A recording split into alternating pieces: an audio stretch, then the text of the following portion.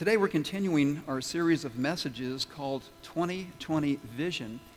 And we're doing this, we're putting on our gospel glasses and looking at a number of very important topics from God's point of view. Now, last week, does anybody remember the topic we looked at last week? Yeah, failure. Good. Yeah, I gave you a quiz on failure, and some of you failed the quiz on failure, so that's okay, because God wants us to get up and keep going, right? So today we're going to look at a topic that really is so important, and that topic is loneliness. Now, what do you think of when you hear the word loneliness? I decided this week as I was working on the message just to type the word loneliness into the Google search box, and in less than 1 second I had 50 million responses. You know, a little overwhelming, but I wanted to share this definition from Wikipedia because it's really pretty good. It says that loneliness is this: a complex and usually unpleasant emotional response to isolation. Makes sense, right? But then it says this: it typically includes anxious feelings about a lack of connection with other people, both in the present and extending into the future. Now, isn't that interesting? Loneliness is not just something that we experience today. It's something we worry about experiencing down the road in the future. Now, I also wanted to share some thought-provoking quotes about loneliness, and here's the first. This is from Mother Teresa. She says, "Loneliness and the feeling of being unwanted is the most terrible poverty." And then this statement from Norm Cousins, a professor, he says this: "The eternal quest of the individual human being is to shatter his loneliness."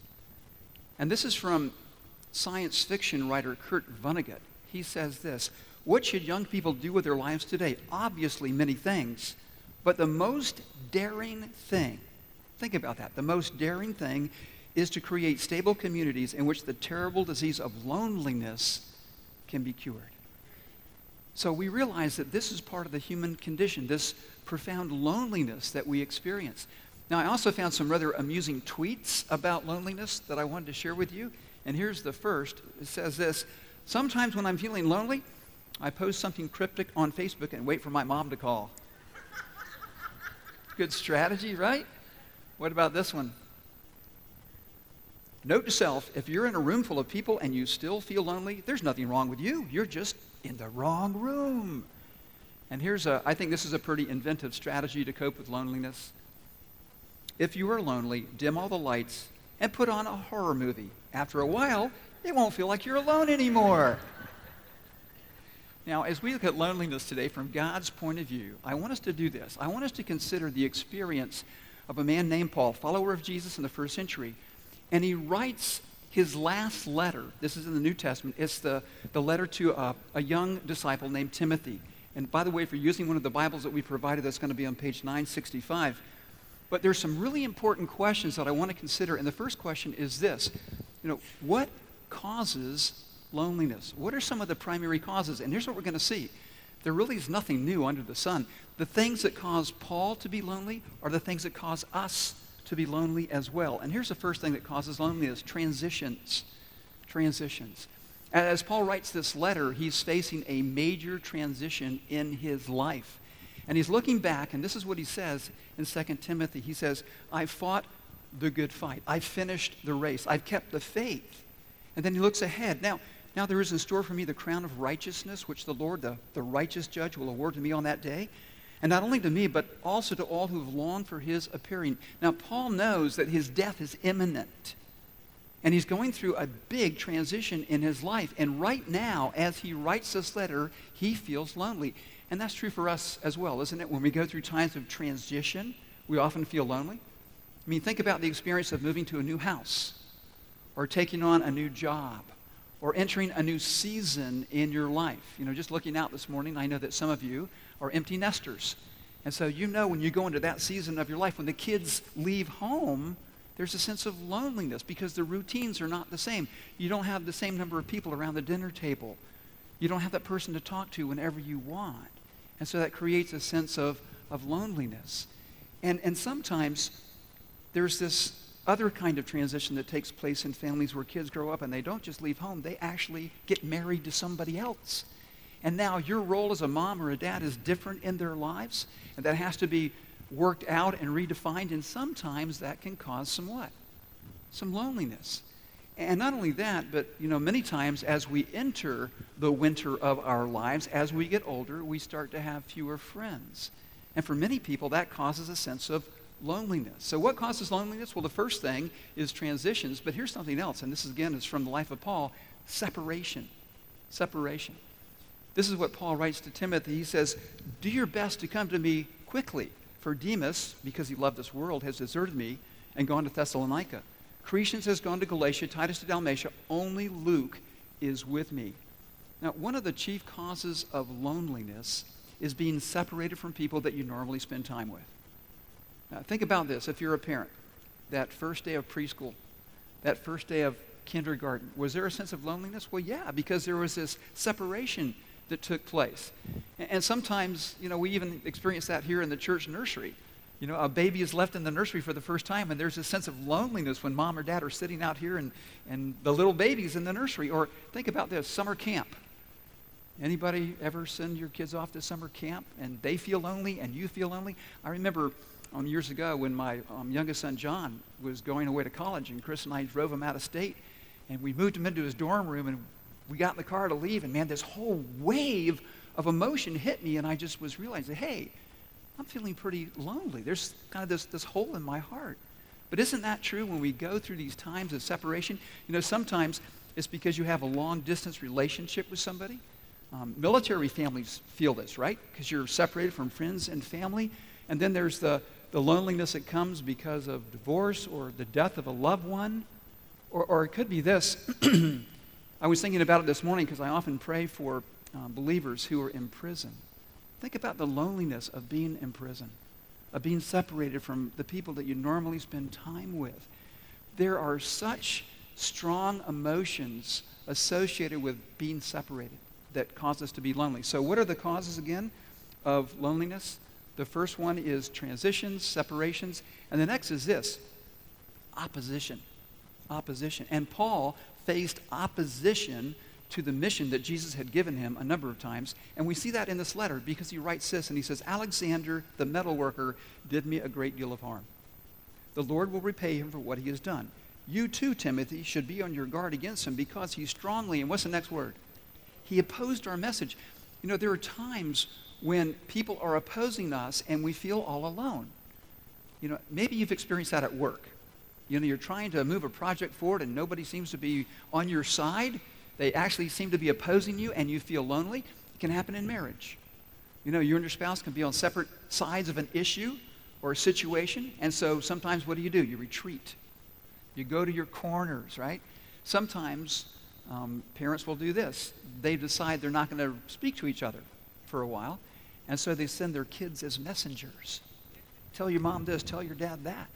See, opposition is a major cause of loneliness. And then there's another, and we're going to review these. Transitions, separations, opposition, and the last one is rejection. Rejection. And here's how Paul talks about this. This is in verse 16 of 2 Timothy chapter 4. He says this, at my first offense, no one came to my support, but everyone deserted me. May it not be held against them. Now, Paul's talking about a hearing that takes place in a Roman court, and nobody shows up to support him. Nobody shows up to defend him. And maybe you've been through a situation like that in your life. It was a really tough situation you were going through, and you thought that people would be there for you, and they weren't. And you felt really, really lonely. Maybe as a kid growing up, you had a parent who walked out of your life, and you felt alone and abandoned. I know that a number of people in our church family have had parents die when they were kids. Remember, my mom died when I was a teenager. And man, that leaves a hole in your heart. And you often feel really, really alone. And then there are people who have been through the pain of a divorce. And that produces profound loneliness, a sense of rejection, a sense of isolation, a marriage that's just so broken. And it doesn't just affect mom and dad, it affects the kids in really profound ways as well. And so, church family, there are all these ways that people experience loneliness. But I think there's a really important question to ask, and it's simply this: why does it hurt so much? Because we know that it does. But why does loneliness hurt so much? And here's the answer. Because we were created to experience a close connection with God and with others. God made us to be connected to him and connected to other people.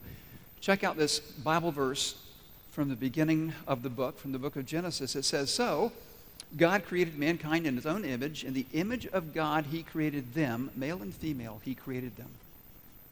Today is an important day in our country, and especially in churches around the nation. It's called Sanctity of Human Life Sunday. And it's a day when we affirm that every human being is valuable because every human being is made in whose image? We're made in the image of God. And we are valuable from the time of conception until the time of death. And being made in the image of God not only means that we're valuable, it also tells us this, that we were created for community. That we're hardwired to be connected to God and connected to each other. See, God is a perfect example of what it means to live in community. Because the Bible is clear. How many gods are there? One God, but this one God exists in how many persons? 3. It's the idea of the Trinity. God the Father, God the Son, and God the Holy Spirit. And God is in perfect harmony with himself. No relational rifts, no conflict. And think about this.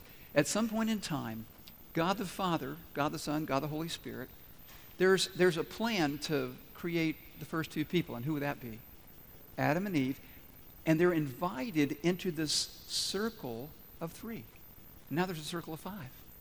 And it's a perfect circle. They're perfect relationships. But at some point in time, we don't know when this happened, Adam and Eve disobey God. They decide to go their own way instead of God's way, and that sin shatters the unity of that circle. And now, for the very first time in their lives, Adam and Eve experience what? Loneliness. Profound loneliness. And so do we. And this is something really, really important to realize. The fundamental cause of loneliness in your life and in my life is sin. Because sin is a failure to love God and to love people the way that God created us to do. Now, if you think about that story in Genesis, when Adam and Eve disobey God, what do? They hide, exactly. And there's that account, where Adam and Eve are hiding and God comes walking through the garden and he says, "Adam, where are you?" And Adam finally says, "Hey, I'm over here hiding." And when he's asked, "Why are you hiding?" Do you know what he says? "Because I was afraid." The first emotion mentioned in the Bible is fear. And there's this progression. We're afraid, so we hide. And because we hide, we become lonely. Do you see how that works? Now, let me ask you this. When Adam and Eve first started their relationship, how much money did they have in their budget for clothes? Yeah, nada. They had no money for clothes because they didn't need any clothes, and it says they were naked and unashamed. And here's the thing. They were exposed to each other physically, and there was nothing to hide and nothing to fear, but that was true of their hearts as well, right? That they knew each other's hearts, and there was nothing to hide. There was nothing to be afraid of, but sin changed all of that. And that's true for us. See, because of sin, we become afraid and we hide, and because we hide, we become lonely. And the fear is this, if you really knew my heart, if you really knew the stuff that I think, if you really know what I've done in the past, you wouldn't what? You wouldn't like me. You wouldn't love me. And so that fear causes us to hide, because I'm not going to really let you know who I am. But when I do that, what do I experience? Loneliness. And this is what's so important. See, there's this truth that God shares in his word, and it's bad news at first, because how many of us have sinned?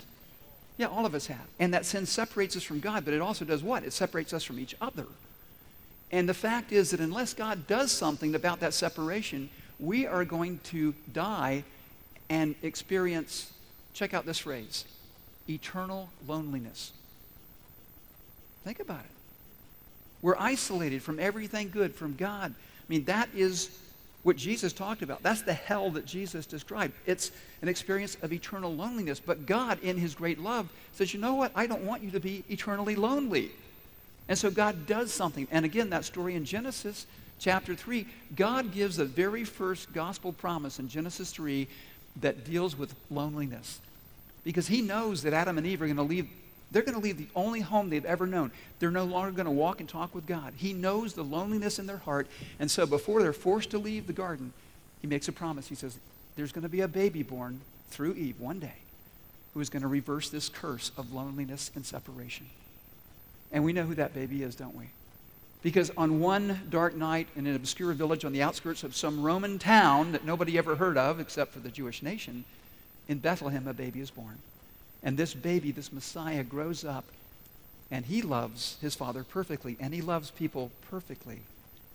And he shows us the way to deal with our loneliness. But in order to reconcile us to God and to reconcile us to each other, there's a path that he has to travel. And we know that path leads him to the cross. And church, this is so important. God's final solution for loneliness is that. It's the cross. I want you to look at these words. This is a statement from Jesus as he's dying on the cross. It says about 3 p.m, Jesus cried out in a loud voice, my God, why have you forsaken me?" And do you see the significance of those words? See, on the cross, God is willing to put our sin on Jesus. And for a brief moment in time, God the Father looks at his Son and he sees the horror of human sin, and God abandons his Son. And that's why Jesus cries out, my God, speaking to God the Father, my God, speaking to the Holy Spirit, why have you both abandoned me? We've had this perfect harmony. The Trinity has been unbroken until now. It's been ripped apart. Now, why would Jesus go through that experience of dying utterly alone? So that we wouldn't have to. That's how great his love is. And when he is raised from the dead, when there is this new life possible by trusting him, that's what he invites us to experience. You don't have to be lonely anymore. You don't have to suffer separation and isolation. I want you to come and follow me. I want you to do the AB3s. You admit that you're a sinner. You believe with all your heart that I'm the Son of God who died for your sins. You choose to follow me. You make a commitment to follow me, and you'll have a new life. But church, here's the question. How do we experience this new life that takes us away from loneliness? What do we need to do every day to deal with our loneliness? And the answer is found in a story in the Bible. It's about a time that this Jewish leader comes to Jesus, and he's trying to trick him. He's trying to ask him this question about the law. And the reason this was such an important thing is that, well, for the Israelites, the law was everything. It was their identity. You know, Moses had given them the Ten Commandments, and this was something that gave them meaning and purpose. So this was no small question when this Jewish religious leader says, hey, Jesus, here's a question. What is the greatest commandment in the law? And many of you know the answer that Jesus gives. But I want to show you why it's so important when it comes to loneliness. Because here's the answer. Jesus replied, love the Lord your God with all your heart, all your soul, all your mind. This is the first and greatest commandment, and the second is like it. Love your neighbor as yourself. And then Jesus makes this profound statement. All the law, all the prophets hang on these two commandments. It's like Jesus is saying, here's the ball game. Love God and love each other. Because when you don't do this, when you fail to love, you will experience a deep and profound loneliness. So here's the question. What can we do to overcome our loneliness? And I want to point out some really practical things. And here's the first, and this is on your outline. Come to Jesus and develop a friendship with him. That's where it starts. You come to Jesus and develop a close friendship with him. Now, in the Bible verses that we're looking at, Paul appears in this Roman court. There's a hearing, and he says, everybody deserted me. Nobody supported me. But then he goes on, and he makes this statement. He says, but the Lord stood at my side and gave me strength. That is an incredible statement. And listen, Christian, this morning, I want you to realize this. Whatever you're going through in your life right now, the Lord is standing by your side, and he wants to give you his strength. I was thinking as I was working on the message this week about an experience that I had a couple of years ago. I've shared this before. But it was the experience of knowing that I wasn't alone and that Jesus was right there by my side. I had the opportunity to travel to Nigeria, in Africa, to the city of Lagos, one of the 10 largest cities in the world. And I was going there to work with a team of people to plant a church. And I was traveling with one of the pastors from Spanish River Church, Ron Tobias. So we left Fort Lauderdale, went to Atlanta, went to Amsterdam. And when we got to Amsterdam, I was looking for Ron. As I got off the plane, I couldn't find him anywhere, so I was able to get him on a cell phone, and he said, hey, I got really sick. I'm in the clinic here at the hospital in the airport. He says, but I want you to get on the plane. I want you to go to Nigeria because what we're doing is really important and you need to go and represent us. And I said, okay, I'll go. So I run through the airport. I barely make it onto the plane. And the plane takes off and I realize I don't even know where I'm going. I don't have any of the contact information. It's all in Ron's phone. And I'm thinking, oh, this isn't good. And then, this is really funny, he sends me a text message. He says, hey, Dudley, just wanted to let you know, the person that was supposed to pick us up at the airport, he can't make it. And then he says, okay, here's what you do. When you get outside the airport, look for somebody holding up a sign with your name on it.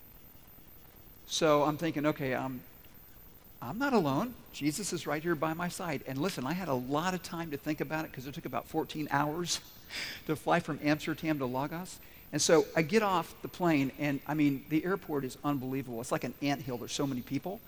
And then the power grid goes down. And I'm standing there. It's 10 o'clock at night, total darkness. And I'm thinking to myself, but it's okay. I'm not alone. Jesus is right here by my side. And then, just so God could really drive this message home, because, this is a faith-building opportunity for me, I finally clear customs, and I've got my one little suitcase, and I'm trying to get to the door because I want to find that person with the sign with my name on it. And this guy in the military outfit points at me like this and motions me over, and there's this little table in the corner, and he tells me to put my suitcase up on it.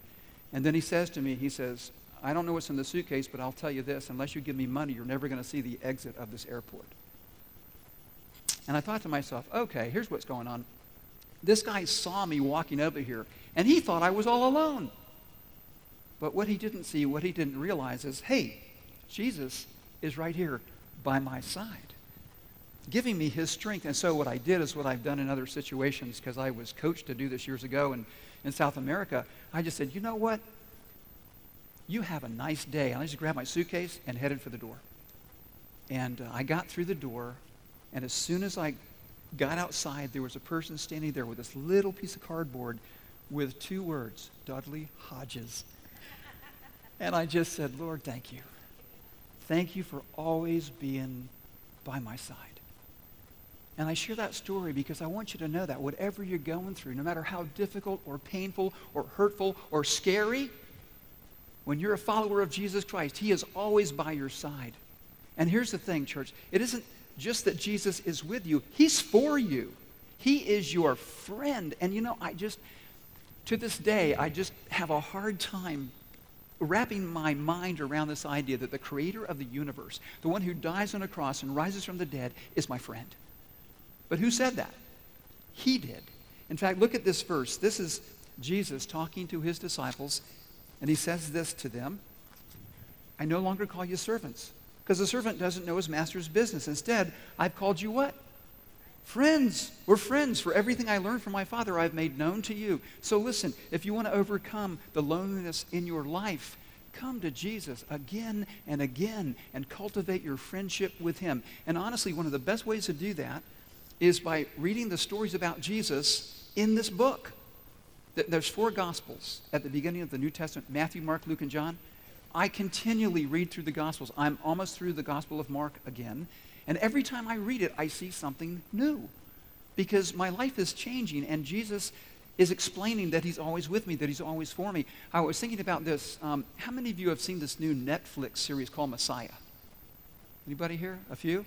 Yeah, it's a really interesting portrayal of what it might be like if Jesus were to come back, and even though it's not faithful to Scripture, it raises some really interesting questions about what Jesus would say or what Jesus would do. Well, if you really want to know the answer to that, read the book. That gives us an impression, an idea of what Jesus would say and what Jesus would do. And that's how we deepen our friendship with him. Now, here's another way that you can overcome loneliness. Cultivate an awareness of God's presence. Cultivate an awareness of God's presence. Look at this verse from James. It says this, draw near to God, and God will draw close to you. And church, this is what we do every Sunday that we worship. We draw near to God with the expectation that God's going to do what? God's going to draw near to us, that he's going to meet us in this place. Now, one of the best ways to draw near to God is by talking to God. Now, here's a verse about that. It says, rejoice. How often? Always. Pray when you need to. What does it say? Yeah, continually, all the time. Give thanks in all circumstances. Why? Because this is God's will for you. This is what God wants you to do. This is what God has purpose for you to do. Now, you've heard me talk about a certain kind of prayer, and this is nothing new. It's been going on for hundreds of years. They're called breath prayers. It's a prayer you can say in one breath. Just to remind yourself, hey, I'm not alone. God's with me. Hey, God, thanks for being with me. God, I need you. God, I'm afraid. God, please give me wisdom. You can say those prayers to remind yourself that God is right there with you. And check out this promise that God gives us through the prophet Jeremiah. He says, when you get serious about finding me and want it more than anything else, I'll make sure you won't be disappointed. God will make sure that we find a connection with him. And there's one final way to overcome loneliness, and here it is. This is really important. Connect with God's people. Connect with God's people. Now, I was thinking about the experience of Paul because he had some really difficult things that happened in terms of people. I mean, people deserted him, people hurt him, people opposed him, and I'm sure there were times when Paul thought, you know what, I'm just done with people. Is there an island I can move to? Have you ever felt that way? Okay, there's an honest answer. Yeah, I think all of us have gone through that from one time or another in our lives where, I just want to be done with people, at least for the next 24 hours. But here's the thing. Paul never gave up on people because he understood the gospel. He understood that Jesus died so that he could be reconciled to God, but reconciled to other people. And I want to show you this verse because it's at the end of this letter, last letter that he writes. And at first it seems like, well, it's just a bunch of names, a bunch of travelogue. But take a look at this. Paul says to Timothy, hey, greet Priscilla and Aquila and the household of Onesiphorus. Erastus stayed in Corinth, and I left Trophimus sick in Miletus. Do your best to get here before winter. Eubulus greets you, and so do Pudens, Linus, Claudia, and all the brothers and sisters. There's a lot of names in there. What does that tell you about Paul?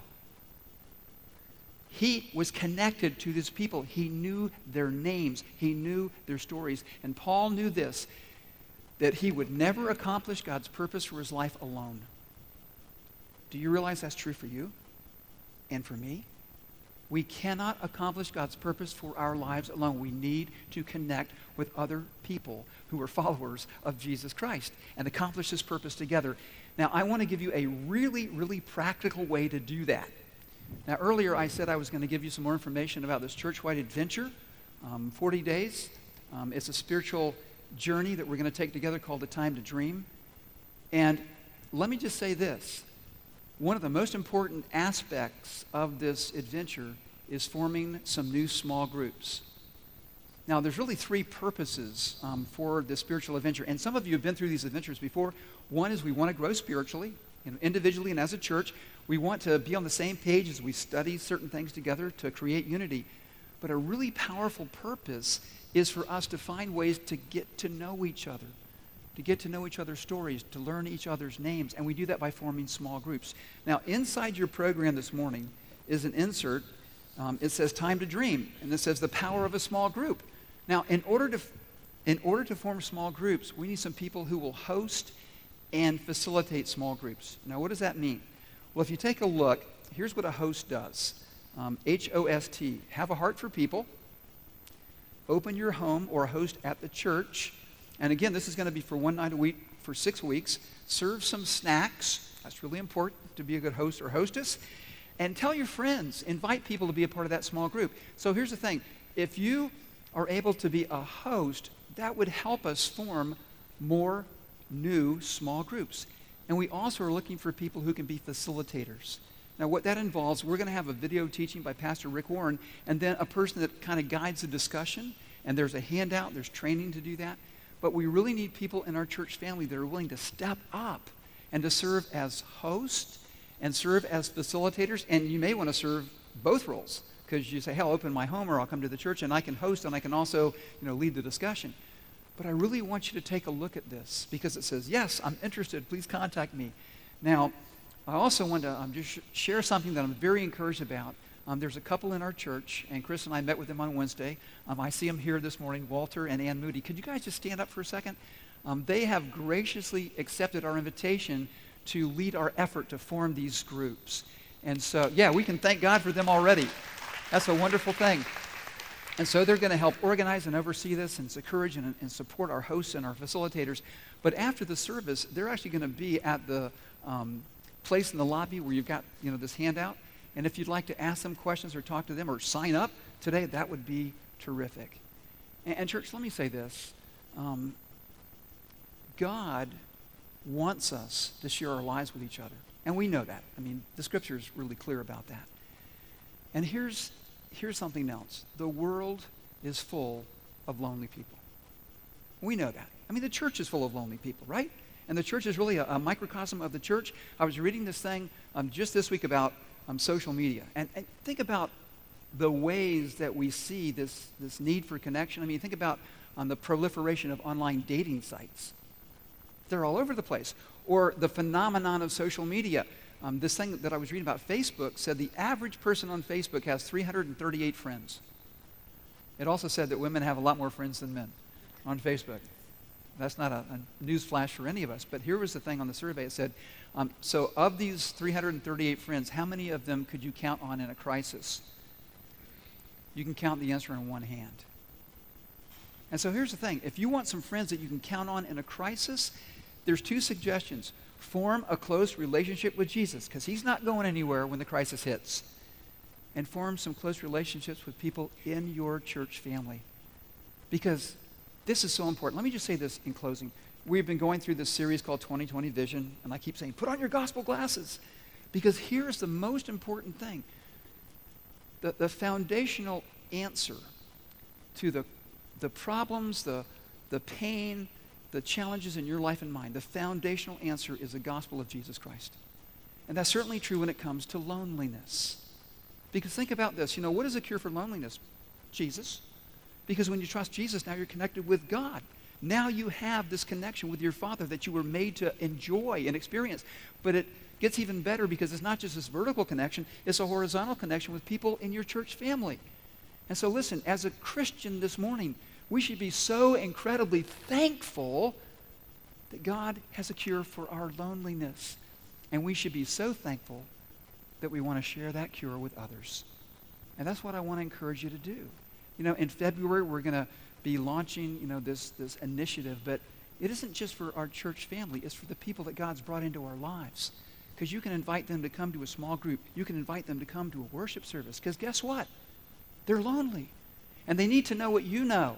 That there is hope, that there is joy, that there is a connection possible with God through faith in Christ. Because, church, the bottom line is this. Because the gospel is true, you are not alone.